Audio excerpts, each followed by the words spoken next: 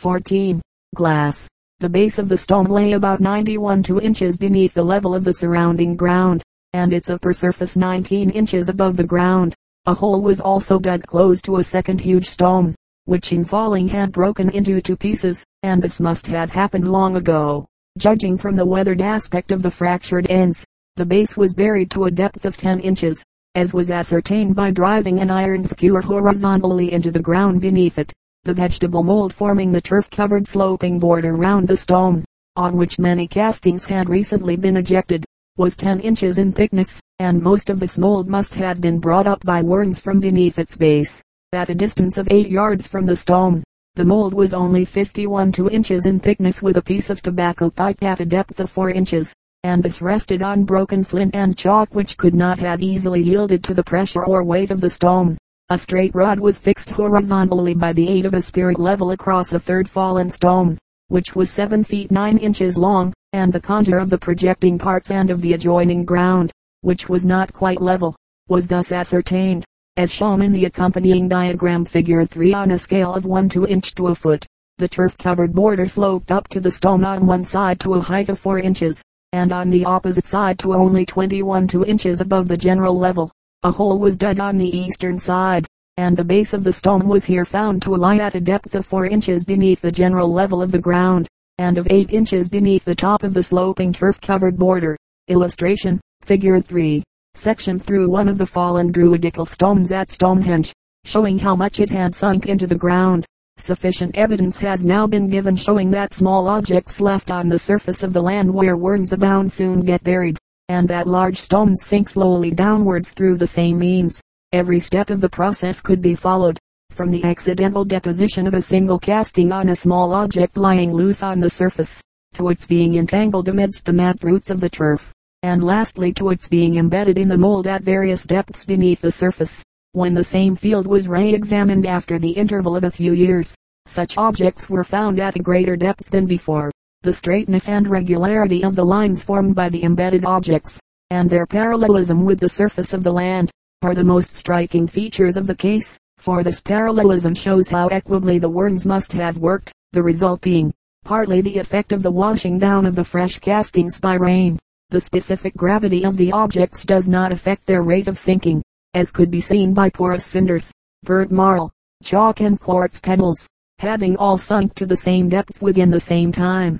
Considering the nature of the substratum, which at Leith Hill Place was sandy soil including many bits of rock, and at Stonehenge, chalk rubble with broken flints, considering, also, the presence of the turf-covered sloping border of mold round the great fragments of stone at both these places, their sinking does not appear to have been sensibly aided by their weight, though this was considerable, on the number of worms which live within a given space. We will now show, first, what a vast number of worms live unseen by us beneath our feet, and, secondly, the actual weight of the earth which they bring up to the surface within a given space and within a given time. Henson, who has published so full and interesting an account of the habits of worms, calculates, from the number which he found in a measured space, that there must exist 133.000 living worms in a hectare of land, or 53.767 in an acre. This latter number of worms would weigh 356 pounds, taking Henson's standard of the weight of a single worm, namely, 1 gram. It should, however, be noted that this calculation is founded on the numbers found in a garden, and Henson believes that worms are here twice as numerous as in cornfields. The above result, astonishing though it be, seems to me credible, judging from the number of worms which I have sometimes seen, and from the number daily destroyed by birds without the species being exterminated. Some barrels of bad ale were left on Mr. Miller's land, in the hope of making vinegar, but the vinegar proved bad, and the barrels were upset. It should be premised that acetic acid is so deadly a poison to worms that Perrier found that a glass rod dipped into this acid and then into a considerable body of water in which worms were immersed, invariably killed them quickly. On the morning after the barrels had been upset, the heaps of worms which lay dead on the ground were so amazing, that if Mr. Miller had not seen them, he could not have thought it possible for such numbers to have existed in the space. As further evidence of the large number of worms which live in the ground, Henson states that he found in a garden 64 open burrows in a space of 141 square feet. that island 9 and 2 square feet. But the burrows are sometimes much more numerous, for when digging in a grass field near Mayor Hall, I found a cake of dry earth, as large as my 2 open hands, which was penetrated by 7 burrows, as large as goose quills. Copyright by W. S. Blatchley, 1899. I the rainbow darter, little fishy in the brook, not the one Daddy caught with a hook, but another, too small for the hook, too small for the frying pan, too small for aught else but beauty, and gracefulness of form, and yet not the young of a larger fish, but full grown of himself. In every brook in the state he may be found, yea, even in the rill, no more than a foot in width, which leads away from the old spring house on the hillside. You will not find him swimming about like the minnows in the still, deep water of the stream, but where the clear, cold water is rushing rapidly over the stones of a ripple he makes his home. There he rests quietly on the bottom, waiting patiently for his food, the larvae or young of gnats, mosquitoes, and other such insects, to float by. If you attempt to catch him, or your shadow suddenly frightens him, with a sweep of his broad pectoral or breast fins, he moves quicker than a flash a few feet farther up the stream, and then as suddenly comes to a stop, and resumes his quiet, thoughtful attitude. If you persist in your attempt to capture him, he will dart under a small stone or submerged leaf, where, like the foolish ostrich which when pursued hides her head under her wing, no longer seeing you, he thinks himself secure, on account of the shape of his body, as well as on account of his rapid movements. He has received the surname, darter, belonging to the group which bears this surname. There are, in the eastern half of the United States, about 47 species or kinds, the largest of which, when full grown, measures only about 6 inches in length, while the smallest species never reaches a length of more than 1.5 inches. They all had the same habits, and at least 29 kinds of them are found in Indiana, but the one of which I am writing is much the more common. He is from 2 to 2.5 inches in length, and, like the other members of his family, has 2 fins on his back, dorsal fins they are called by naturalists, the front one of which contains 10 short spines. During 8 months of the year, the males and females dress alike in a suit of brownish olive which is striped on the sides with 10 or 12 narrow, black crossbars, and more or less blotched on the back with darker spots. But on the first warm days of spring, when the breezes blow up from the Gulf, awakening the gypsy in our blood, the little male fish feels, too, their influence, and in him there arises an irresistible desire to, according go. Like most other beings of his sex, he thinks his everyday suit too plain for the important business before him.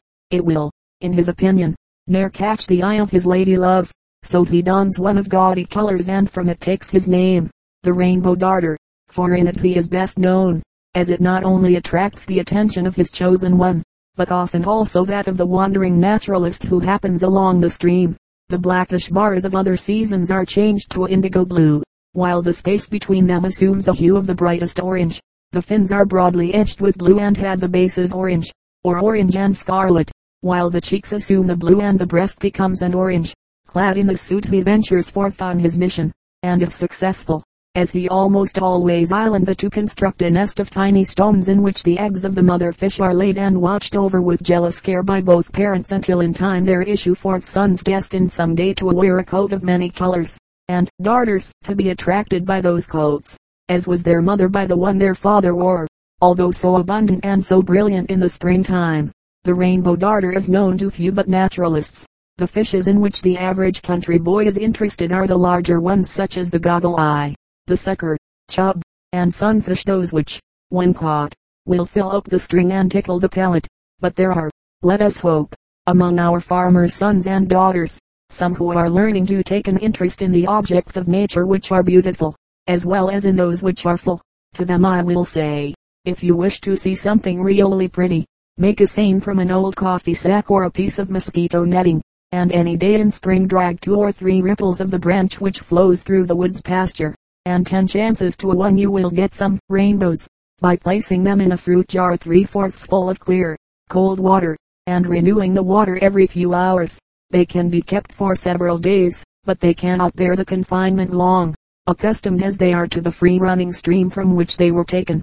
By taking the rainbow as the type of the darter and studying closely its habits, both in captivity and in the streams, much can be learned about a group which, in the words of Dr. S. A. Forbes, are the mountaineers among fishes, forced from the populous and fertile valleys of the river beds and lake bottoms. They have taken refuge from their enemies in the rocky highlands where the free waters play in ceaseless torrents, and there they have wrested from stubborn nature a meager living. Although diminished in size by their continual struggle with the elements, they have developed an activity and hardihood, a vigor of life and a glow of high color almost unknown among the easier livers of the lower lands. The long-eared sunfish. Among the most brightly colored of all the freshwater members of the finny tribe is the long-eared sunfish. When full grown its length is about 8 inches and the breadth 1/2 as much. The color is then a brilliant blue and orange, the former predominating above, the orange on the sides in spots, the blue in wavy, vertical streaks. The cheeks are orange with bright blue stripes, the fins with the membranes orange, and the rays blue. Extending back from the hind margin of each cheek is a conspicuous blackish membrane termed an ear flap, which in this species is longer than in any other of the sunfish family. Whence the specific name, Megalotes, from 2 Greek words meaning great and ear. Within the placid pools of the brooks and larger streams of the state this sunfish has its favorite haunts. Midsummer is the time when its habits can be best observed. On a recent August morn I sat for an hour or longer on the banks of a stream, which flows through a wooded bluegrass pasture, and watched the denizens of its waters. A peaceful calm existed, the water being without a ripple and with scarce the semblance of a flow, the air without the shadow of a breeze. Dragonflies lazily winged their way across the pool, now resting daintily upon a blade of sedge or swamp grass, now dipping the tips of their abdomens beneath the surface of the water while depositing their eggs. The only sounds of nature were the buzz of a bumblebee feeding among the flowers of the brunella at my side, and an occasional drawl of a dog-day locust from the branches of the sycamore which threw a grateful shade about me. The sunfish hung motionless in the water, their heads towards me, holding their position only by a slow flapping of their dorsal and pectoral fins. Their nesting time over, their season's labor ended, it was with them, as with many other beings, a time of languor. These long-eared fishes are the lords and ladies of the respective pools wherein they abide. When they move other smaller fry clear the way. If a worm or gnat, falling upon the surface, tempts them, it is theirs. A leaf falls near them and is seemingly unnoticed a fly, and how quickly their dormant energy is put into motion. With a dart and a gulp the insect is swallowed, and a new stage of waiting expectancy is ushered in. How admirably fitted their form for cleaving the water. They often seem to glide rather than propel themselves through its depths. Again, how swiftly the caudal fin moves when with straight and erring motion they dart upon their prey. At times one turns his body sideways, and, with a slow, upward gliding motion, moves toward some object on the surface which is doubtfully good to eat. He even takes it into his mouth and then, not having faith in his power to properly digest it, ejects it with force, and turning quickly darts back to the friendly shadow of a boulder beneath whose sides he has, in time of threatened danger, a safe retreat. I throw a grasshopper into the pool. Like a flash 6 of the sunfish are after it. One reaches it a tenth of a second in advance of the others, and with a lightning-like gulp, which disturbs the serenity of the surface of the pool, swallows the picking prey. The energy of the sun's heat and light, stored in grass, transmitted to moved muscles in gigantic leaps, will, in a short time, wag a caudal fin and propel the owner through these watery depths. Years are thus doubtless spent by these long-eared sunfish in a dreamy sort of existence. Their energies quickened by the vernal season and growing duller on the approach of winter, excepting the times when they are tempted by a wriggling worm on some boy's hook. Theirs is a life exempt from danger. A kingfisher glancing down from his perch on the bent sycamore limb may, at times, discern them and lessen their ranks, but, methinks, the chub minnows, with fewer spines in their dorsal fins, are more agreeable to the kingfisher's palate. With all the tints of the rainbow gleaming from their sides they move to and fro, the brilliant rulers of these quiet pools. The king or monarch of those noted was most gorgeously arrayed. In addition to the hues above described, a streak of emerald bordered his dorsal and caudal fins and was bent around the edge of his upper lip, a green mustache, as it were. By tolling them with occasional bits of food I drew him and his retinue close into shore. There, for some time they rested, watching eagerly for additional morsels. As I was leaving I plucked from my sleeve and threw it towards them. A dart, a gurgle, a gulp. The leader had leaked half his length from the water, and the end was forever gone. The ripples receded and finally disappeared. and the last scene in this tragedy of nature was at an end. Sea Slugs and Pseudothelii Fish, from a Journal of Researches, by Charles Darwin. I was much interested, on several occasions, by watching the habits of an octopus, or cuttlefish. Although common in the pools of water left by the retiring tide, these animals were not easily caught.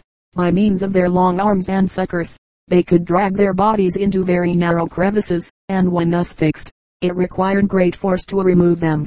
At other times they darted, tail first, with the rapidity of an arrow, from one side of the pool to the other, at the same instant discoloring the water with a dark chestnut brown ink. These animals also escape detection by a very extraordinary, chameleon-like power of changing their color. They appear to vary their tints according to the nature of the ground over which they pass. When in deep water, their general shade was brownish purple, but when placed on the land, or in shallow water, this dark tint changed into one of a yellowish green. The color, examined more carefully, was a French gray, with numerous minute spots of bright yellow. The former of these varied in intensity, the latter entirely disappeared and appeared again by turns.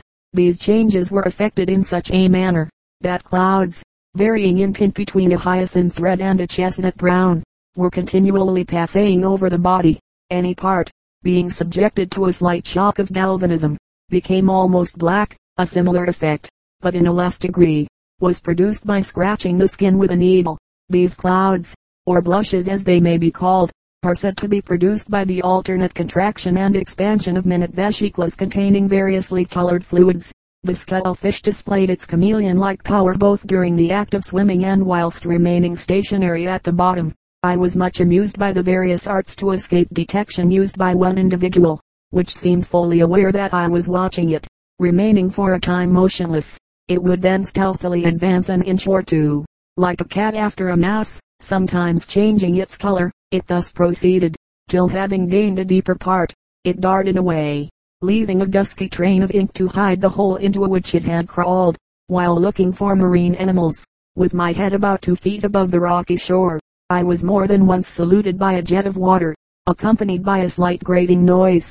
At first I could not think what it was, but afterwards I found out that it was the cuttlefish, which, though concealed in a hole, thus often led me to its discovery. That it possesses the power of ejecting water there is no doubt, and it appeared to me that it could certainly take good aim by directing the tube or siphon on the upper side of its body. From the difficulty which these animals have in carrying their heads, they cannot crawl with ease when placed on the ground. I observed that one which I kept in the cabin was slightly phosphorescent in the dark. The Cowfish, from Travels on the Amazon, by Sir Alfred Russel Wallace. It was a female, about 6 feet long, and nearly 5 in circumference in the thickest part. The body is perfectly smooth, and without any projections or inequalities, changing into a horizontal semicircular flat tail, with no appearance whatever of hind limbs. There is no distinct neck. The head is not very large, and is terminated by a large mouth and fleshy lips, somewhat resembling those of a cow. There are stiff bristles on the lips, and a few distantly scattered hairs over the body. Behind the head are 2 powerful oval fins, and just beneath them are the breasts, from which, on pressure being applied, flows a stream of beautiful white milk. The ears are minute holes, and the eyes very small. The color is a dusky lead, with some large pinkish white marbled blotches on the belly. The skin is about an inch thick on the back, and 1/4 of an inch on the belly. Beneath the skin is a layer of fat of a greater or less thickness, generally about an inch, which is boiled down to make an oil used for light and for cooking. The intestines are very voluminous, the heart about the size of a sheep's, and the lungs about 2 feet long, and 6 or 7 inches wide, very cellular and spongy, and can be blown out like a bladder. The skull is large and solid, with no front teeth. The vertebrae extend to the very tip of the tail, but show no rudiments of posterior limbs. The forelimbs, on the contrary, are very highly developed, the bones exactly corresponding to those of the human arm, having even the 5 fingers, with every joint distinct, yet enclosed in a stiff inflexible skin, where not a joint can have any motion. The cowfish feeds on grass at the borders of the rivers and lakes, and swims quickly with the tail and paddles, and though the external organs of sight and hearing are so imperfect, these senses are said by the hunters to be remarkably acute, and to render necessary all their caution and skill to capture the animals. They bring forth 1, or rarely 2, young ones, which they clasp in their arms or paddles while giving suck. They are harpooned or caught in a strong net, at the narrow entrance of a lake or stream. Each yields from 5 to 25 gallons of oil. The flesh is very good, being something between beef and pork, and this one furnished us with several meals, and was an agreeable change from our fish diet. By David Starr Jordan, President of Leland Stanford, Jr. University. From the Popular Science Monthly by permission.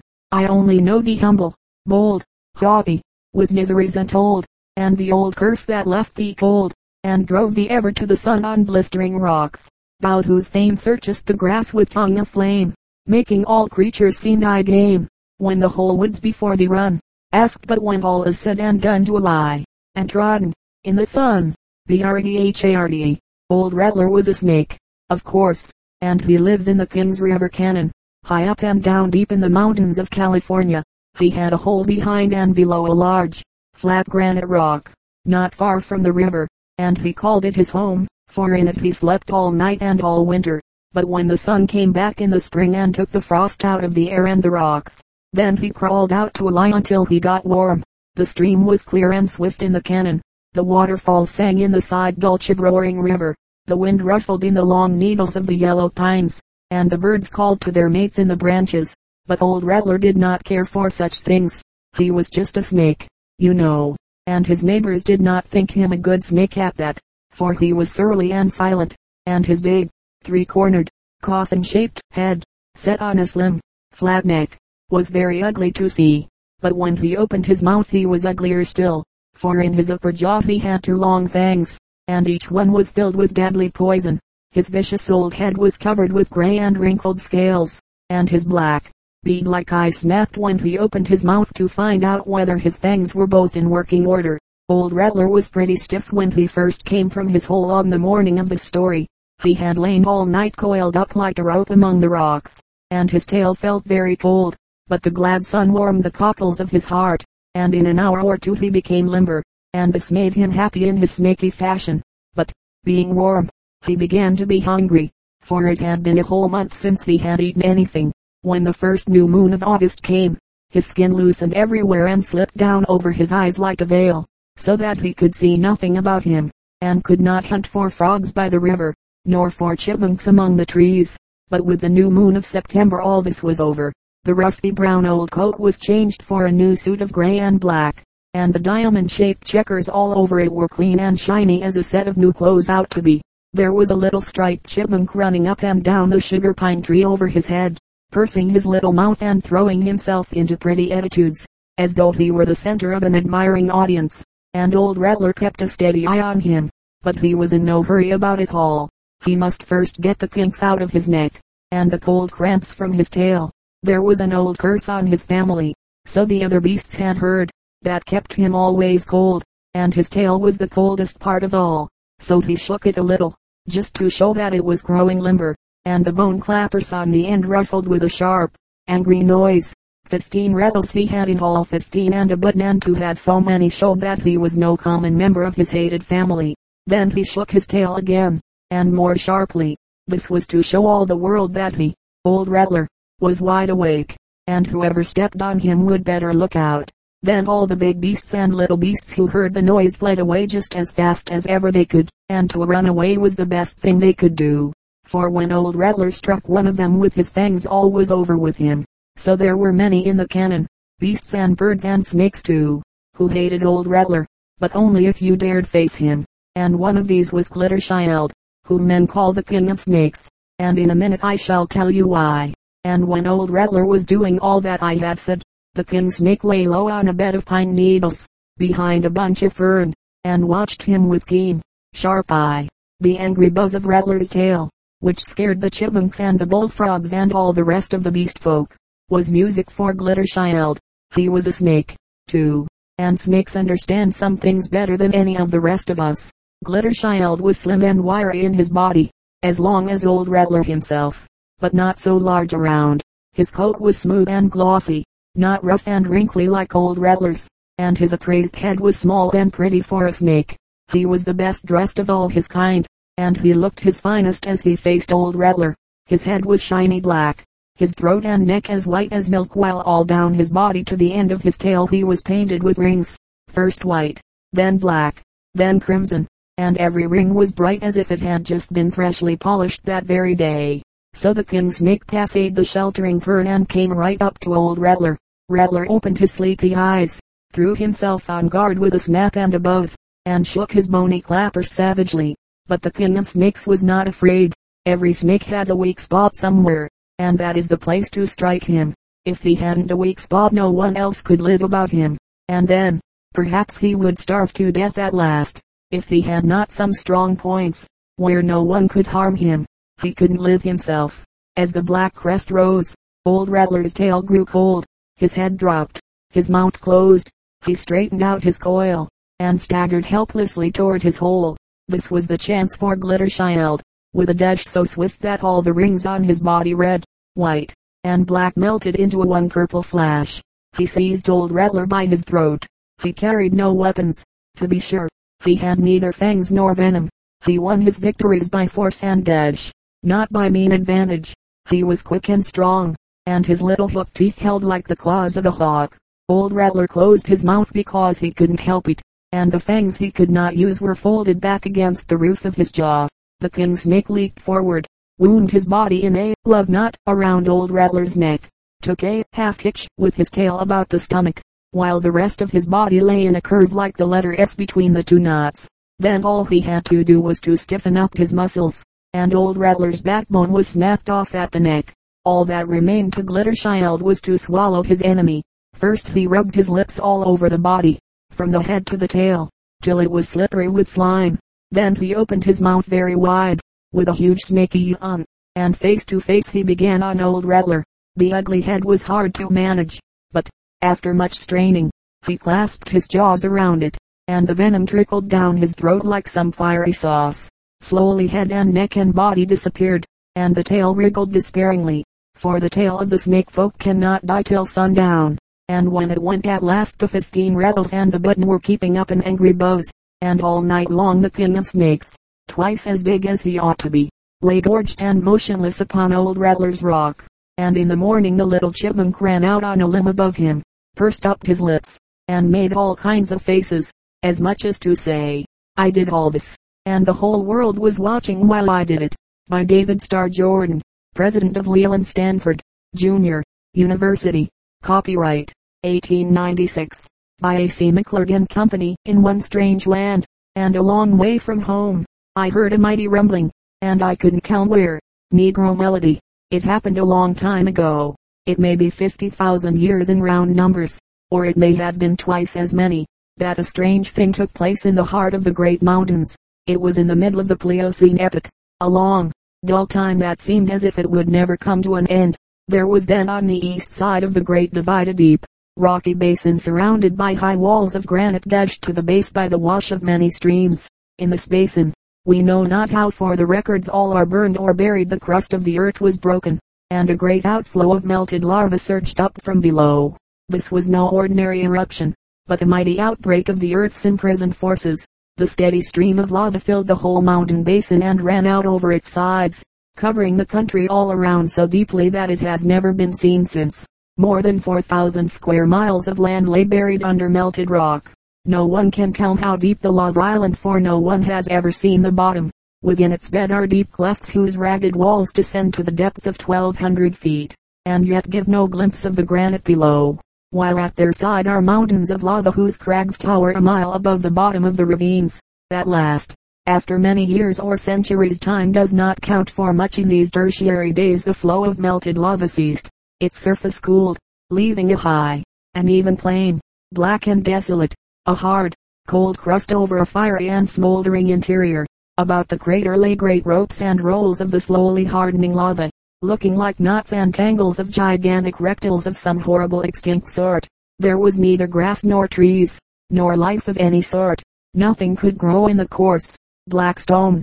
The rivers and brooks had long since vanished in steam.